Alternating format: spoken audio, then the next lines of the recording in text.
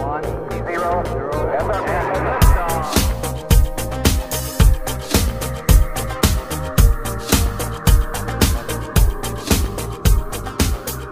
Hey guys, welcome to another episode of Filter. On this show, we recognize that the world can be a confusing place to live in. And so what I seek to do on this show is to equip you to live with biblical clarity in our confusing world, so that you can face the chaos of life with wisdom, integrity, and courage. In the previous episode, I shared part one of a conference talk that I recently gave at New Orleans Baptist Theological Seminary. I attempt to address what is beneath our culture's sickness and argue that the loss of a sense of purpose is a primary contributor. When we lose an objective basis for truth and purpose, then our world becomes meaningless and valueless. This episode will continue in my talk on the problem of purpose and consider how Christianity can provide a solution to the problem. Remember, if you enjoy this content, I also have a new article out at Boundless on the same topic, and you can find the link to that article in the show notes.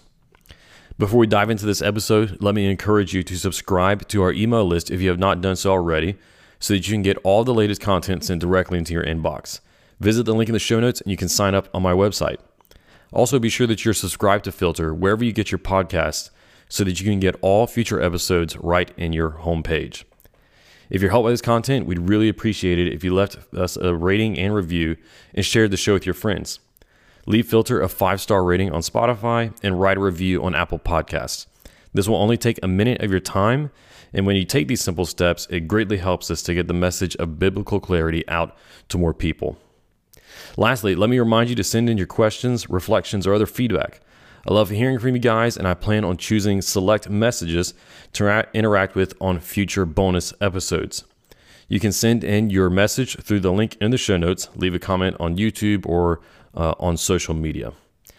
Well, without any further delay, let's jump into part two of the problem of purpose. How does the gospel offer us hope for a full life? Let's consider the full life. Whenever Sagan said those words, whenever he started Cosmos in the book and in the TV series, whenever he said those words that the cosmos is all there is or ever was or ever will be, he, like I said before, was making a philosophic statement, not a scientific statement. He was making a philosophical statement, but he was also doing something else very subtle. I think as apologist, what I said before didn't surprise anybody. Y'all knew that. But I think he also did something else that is a little bit more subtle that we don't take note of quite as often. What he did in his philosophical statement was he also subtly offered a new definition of the term cosmos. Because remember he said the cosmos is all there ever is, or is, ever was, or ever will be. And he was framing the term cosmos in a purely naturalistic, materialistic sense, and saying that since it all that there is, the cosmos is just the world of material things. The cosmos is atoms and molecules and rocks and trees and mountains and skin and hair and so on. And that is all that it is. He was actually offering us and giving us, one that I think we adopted, a new definition and understanding of the word cosmos. Because like I said before, what he meant by it was the material world and only the material world. Whereas if we place this word cosmos in its historical and philosophical context, we understand that it actually meant something quite different. Once again, it might be just a subtle change, but it makes quite a big difference. It carries a lot more different implication. The word comes, being a Greek word, it comes from Greek, and it comes from this ancient, this idea that was held among many of the ancient Greek philosophers, including Plato and others, an understanding of this word cosmos that carried a lot more nuance. Whenever they said the word cosmos, they did mean, like us, the material world. They meant the world. They meant the heavens, the stars, and they meant the climate, the weather, animal life. They did mean all those things, but it also came along with this nuance. Whenever they said cosmos, it carried the nuance of an ordered and harmonious world. Because the ancient Greek philosophers, looking at the world around them without the revelation of Scripture and without the foundation of God and Yahweh, they yet still looked at the world around them and saw that in spite of the apparent chaos that there is in the world, it is incredibly ordered. It is incredibly harmonious. They looked around at the heavens and the earth, and they saw how everything, though they couldn't understand why, they hadn't found why, everything seemed to have its place. Everything, there's dogs, and they act like dogs. And they do what dogs are supposed to do. And birds do what birds are supposed to do. It seems as though they were like made to fly. And that's what they do, they fly. And they even looked at society, and they understood that, that there are fathers and mothers, and they make children, and that whenever those relationships operate in a certain way, that it leads to flourishing, and they could broaden that out into society and so on. So whenever they said cosmos, they meant a lot more than just the material things, right? They meant that they looked around and saw, wow, there's a lot of order. There's a lot of seemingly design and intention behind the world that we live in. This is the nuance that it carried. They looked around and they said, everything has its design and has its purpose. That word being telos. Everything had its purpose, its telos. What they meant by that was everything has its end, right? A hammer has the purpose, the telos, of smashing things. If you try to look, I'm no contractor and I'm no handyman, but I know this. If you try to use a hammer to screw in a screw, it's not going to go well. All right, it's not going to work. But if you use a hammer and nail, or to smash a piggy bank, or whatever else you do with hammers, then it works really well because it was designed for that end, for that telos. A blender is really, really good at blending things because it was designed for that telos, for that end. This is the kind of thinking that went behind the Greeks' understanding of this cosmos having purpose, having a design. It seems as though everything has a telos. Like I said before, the dog acts like a dog, the bird acts like a bird, and so on and so forth. What this meant was, for them, they assumed that since the cosmos had order and harmony, there must be a divine, transcendent rationality behind everything which gives the cosmos its order, and this they called the Logos. Luke Ferry, that same philosopher I referenced earlier, said this about their looking at the cosmos and so on. He said they were convinced that a logical order, this Logos, was at work behind the apparent chaos of things, and that human reason was able to discern the divine character of the universe. So they looked around at a world that was full of order, harmony, and they said, this place is full of purpose. And they said, therefore, there must be something that gives this place its purpose and gives everything in it its telos, its end. This is what they meant whenever they looked around and said, cosmos. You see how radically different that is from what Sagan said by cosmos and by, here's why it's so important, by what everyone in America and the West today thinks when they say cosmos. Because Sagan's definition is the definition for nearly everyone, including a lot of Christians today. A lot of people who yet claim to believe in the scriptures. They don't look around at a world filled with purpose and meaning, but a place that just kind of got here. Maybe God had something to do with it, maybe he didn't. We have moved from an assumption of the world as fundamentally ordered to chaotic, from purpose to accident, from meaningful to absurd. Because this idea that the Greeks had of the cosmos and the Logos, it wasn't unique to them. It's the same view of the world held by Scripture, except Scripture has the revelation of God, which gives us the full, sufficient answer for why the world has the ordered and harmonious nature that it does. And we do not have just a rationality, but the Scriptures tell us who was intending the purpose and telos of all things.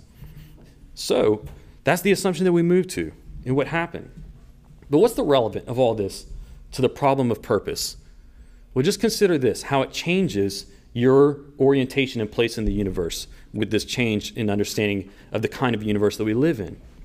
The ancients, including the Christian scriptures, like I already mentioned, had a different concept of happiness than us. They didn't just have a different concept of the cosmos, but they also had a different concept of happiness than we do. Because what they considered was that if everything in the cosmos has its harmonious purpose and place, then people are happiest when living within that order.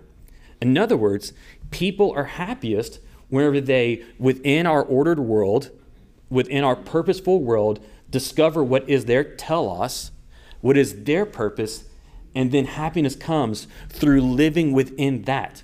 In other words, happiness comes whenever we try to in the way that the Greeks would have thought about it. Whenever we try to discover and discern that logos that is behind all things and working through all things, and then figure out what is our place in it. So happiness was found not in the pursuit of pleasure, or not in the pursuit of happiness, as we say, but happiness was found in the pursuit of purpose. J.P. Moreland explained it this way. He said, according to the ancients, happiness is a life well lived, a life of virtue and character, a life that manifests wisdom, kindness, and goodness. For them, the life of happiness was the life about which to dream and fantasize, for which to hunger and seek, that should be imitated and practiced. It is a life of virtue and character. And so, if happiness comes through the pursuit of purpose, finding our end, our telos, within the logos of the world, where do we find that kind of purpose that we need? The gospel, Christianity, tells us that we find it in Jesus Christ.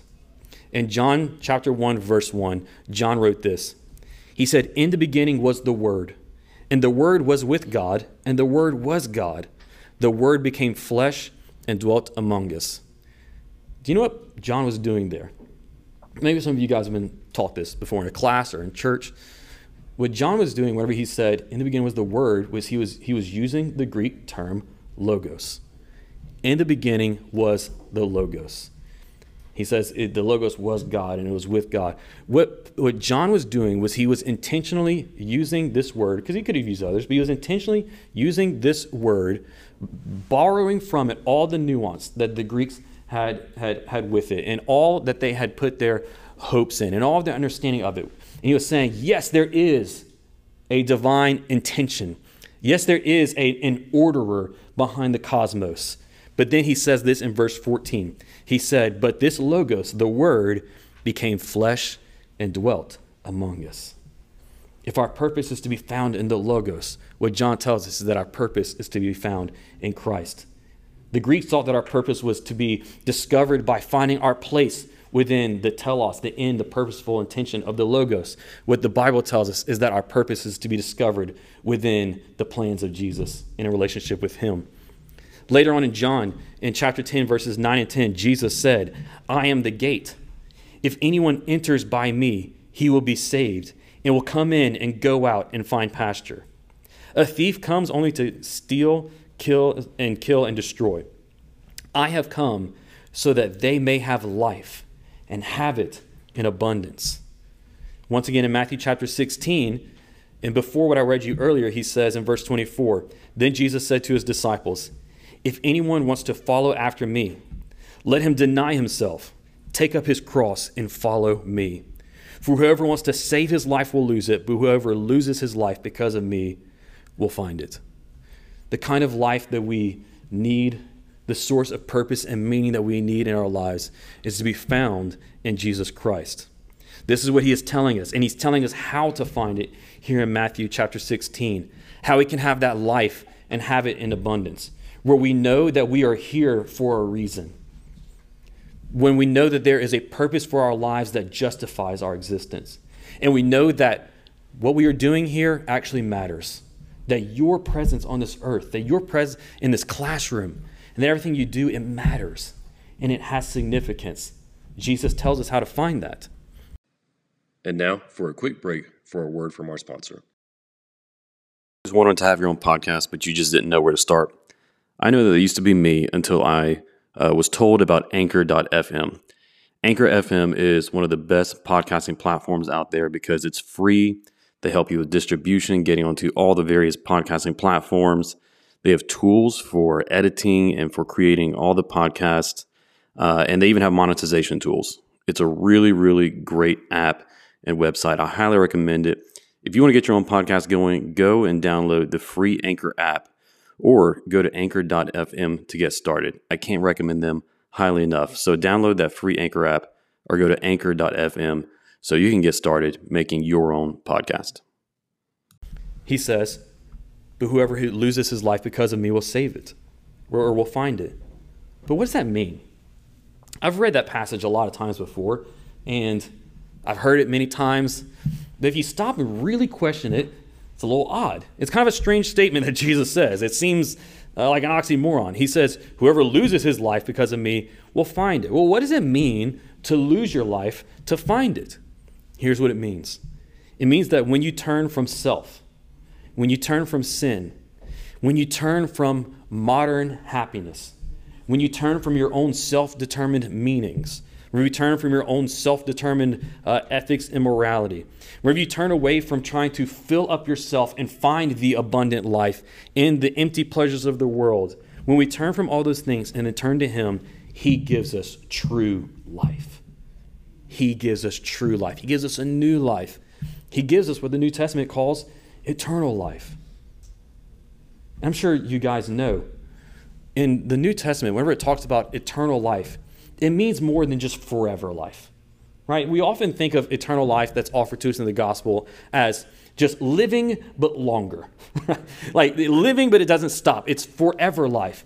But that's not all that Jesus meant and that the New Testament means whenever it talks about the eternal life that we are offered. It's not just talking about a forever life, but it is talking about an infinitely better quality of life.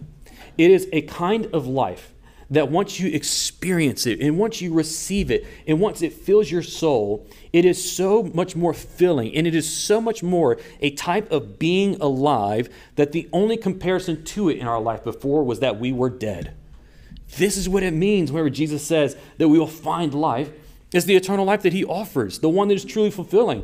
It is the true country, like Lewis talked about, that we were made for, that nothing on this earth could satisfy.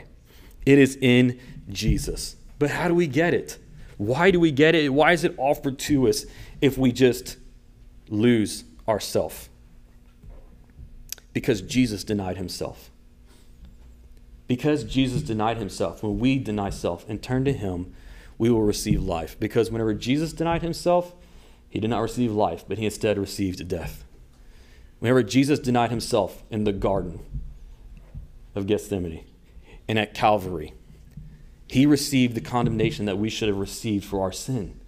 He received the consequences that we should have received for breaking God's law, for determining our own sense of meaning and purpose, for living for ourselves, for placing ourselves where only God should be, for pretending as though we lived in a closed system where there is no Lord sitting as king over it all. Jesus, when he denied himself, received the death that we should have received, so that now whenever we deny self and go to him at his cross, since he bore the cross, now the cross that we receive from him is one that does not come with death, but comes with life. It comes with life, life everlasting, in the sense of it being forever, but also abundantly, as he said, as one which is so much better that the only comparison to anything else would be to be dead. This is why we get it. So how do we live it? This sounds great. I want it. I hope you guys want it. If we get that gift, what does it mean to live that kind of a life right now? Here's what J.P. Moreland says.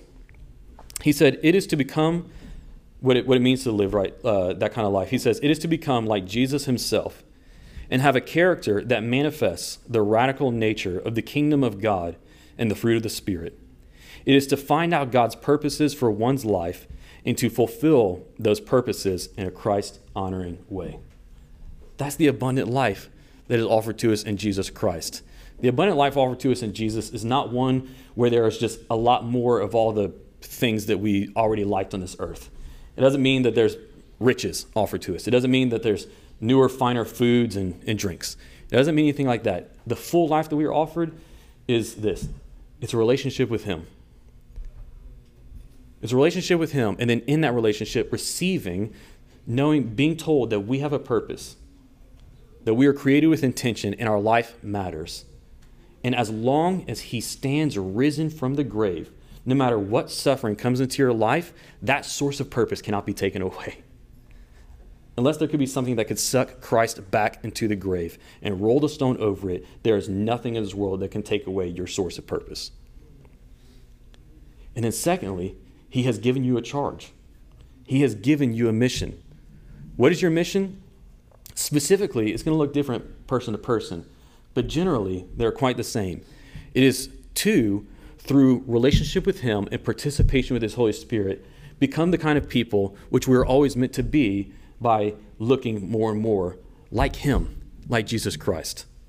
Like I said before, Jesus gives us these steps to living a life of purpose and meaning, a full life in the verses that I read before. And he gives us, whenever he said, it's on this page. Whenever he said, if anyone wants to follow after me, let him deny himself, take up his cross, and follow me. In there is the steps. Those are the keys to living a life of meaning and purpose in the gospel. He says, deny yourself, take up your cross, and follow me. Let me give you what is the two general steps. The first one is denial of the self. We've already talked about that. Denial of the self. Turn away from trying to live your life and satisfy those desires with what the world tells you you ought to. Turn away from living as though you are the king or queen of your own kingdom, and you're trying to bring this kingdom into fruition and reality or actualization on this earth. Turn away from those things. That's what Jesus says. He says to deny yourself. But then he says this, to take up your cross. To take up your cross. What does that mean? To take up our cross and to follow after him. I think that we often consider, you can disagree with me on this, but this is what I'm going to put forward. I'm going to assert. I think that we often read that passage and we see Jesus say those three things: deny yourself, pick up your cross, follow me. And we think that the first two mean the same thing and that the third one's different. Whereas I want to argue that it's actually the second two that are meant to go together. There's the denial of the self. But picking up our cross does not mean death for us, because Jesus died our death on his cross. What he means by taking up our cross is it is the process of following him. It is the responsibility that we bear to follow him. Jesus' purpose from the Father was to carry the cross that meant death, that meant condemnation. Our responsibility in calling from him is to pick up the cross that means discipleship, obedience, repentance, and so on. Taking up your cross. This is not just adding a religious layer to your life. It means redefining everything in terms of following Christ. I think that we often consider our life as, I put it this way, as a pie. Okay, you got your pie, and it's divided into all the different pieces. And you've got your work, you've got your church, you've got your hobbies, family, and whatever else. You fill up the pie with all the things that define your life. And we often consider, and maybe even tell people, that becoming a Christian kind of just means like, you just got to add a new slice to the pie that says Jesus. That says Jesus, or that says church or Bible reading or whatever else. So maybe it's a couple slices that you add to the pie, but there's still all those lines and everything else. But following Christ, taking up your cross, does not just mean adding that religious layer or that religious piece. It means pulling out those boundaries, pulling out those divisions, putting Christ at the center, and now he saturates and redefines it all. This is what Christ means, and this is what it means to follow after Jesus. Another way that I like to think of it and what it means to be transformed by him and to pursue righteousness is, I'm not a great artist. Actually, I'm a terrible artist. That was an understatement. I'm a terrible artist. I can barely draw stick figures. But whenever I was a kid, I hated coloring, I hated everything else. But there was one thing that I found that I kind of liked, and that was tracing. Have you ever done tracing before? You take a picture, and then you put a sheet of paper over it, and you go over the lines, and it's kind of fun, and it's like pretend art for us who are bad at art. And so I loved doing tracing because I felt like, I could actually do this, and actually I can make something that looks nice.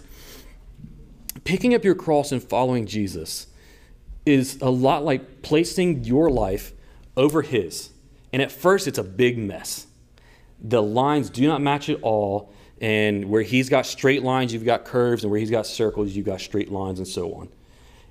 But you take up your cross every day, and this line kind of starts to get closer to that one. And then slowly, where there was this big line going over here, it's erased.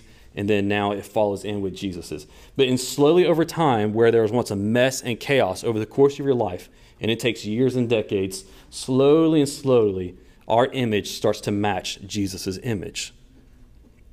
This is God's purpose for your life. And here's what's happening. there's actually Jesus's image, what you're doing right now, and there's an image in the middle. And do you know what that is? It is who God always intended that you would be. It is the you freed from sin. It is the you without all of your past mistakes and failures. It is the you who looks like Jesus, who is still you, who is not just receiving righteousness that covers us on the outside, but is actually righteous and holy. And so as we go through our life of daily picking up our cross, what God is doing is he is helping us to fulfill our purpose, to turn us into the kind of people that he always determined and that he wanted us to be, fulfilling the reason for why we exist, for why he made us. How do we do this? We do it through picking up our cross and following after Jesus. It's ordering your world according to God's meaningful structure, the kingdom. I think in Christianity and church, I know I'm not the first person to talk about finding meaning and purpose in God or in Christ, but I think what we often miss is helping us understand practically, day to day, what it means, right? And how to get it and how to experience it.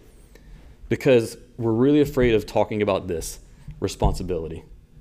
I think that's the missing piece that we've been searching for, and why this message has been falling on so many deaf ears, or it's just been landing flat for so many people. To sum it up in one word, how do we experience meaning in our lives by following Christ? By accepting the responsibilities that we have that come with following him. By accepting the responsibilities that we have that come with him being our King, Savior, and Lord. It means obedience to God. It means obedience and responsibility to the obligations of being a citizen in his kingdom. It is through doing these things and then doing them in the specific ways that he has called you in your life that we discover our purpose for which we were made, and we experience a meaning that cannot be taken away. Once again, purpose and meaning discovered in God and lived out in relationship with him. This is the true country for which we were made. So what we need to do in recognizing this is we must commit ourselves to that person, not just to an idea or creation of our own, but to that person in whom we find our purpose. And then persevere in the calling that he places on our lives. Persevere in taking up that cross and bearing it every day. Remembering, what does that mean? It means living out the responsibilities and obligations that he has placed on us day by day. Doing these things and then becoming stronger people, becoming people with sharp minds and warm hearts and broad shoulders that come with carrying our cross day by day. And as we do so, we continue to climb the ascending path towards God based on the unshakable promise that we have in the gospel. Despite setbacks, despite failures, despite whenever you sin and your heart that is prone to wander goes away. In spite of persecution, in spite of a culture that continues to turn against us, we pick up the cross and we climb the path. We obey God. And in this, we discover a meaningful life. Let me close with this beautiful quote from the valiant mouse, Reepicheep, in C.S. Lewis's Voyage of the Dawn Treader. It's the kind of spirit that I hope that we have, and the kind of life in which we experience a meaning that suffering cannot take away. Reepicheep said, "While I can, I sail east in the Dawn Treader. When she fails me, I paddle east in my coracle. When she sinks, I shall swim east with my 4 paws. And when I can swim no longer, if I have not reached Aslan's country or shot over the edge of the world in some vast cataract, I shall sink with my nose to the sunrise."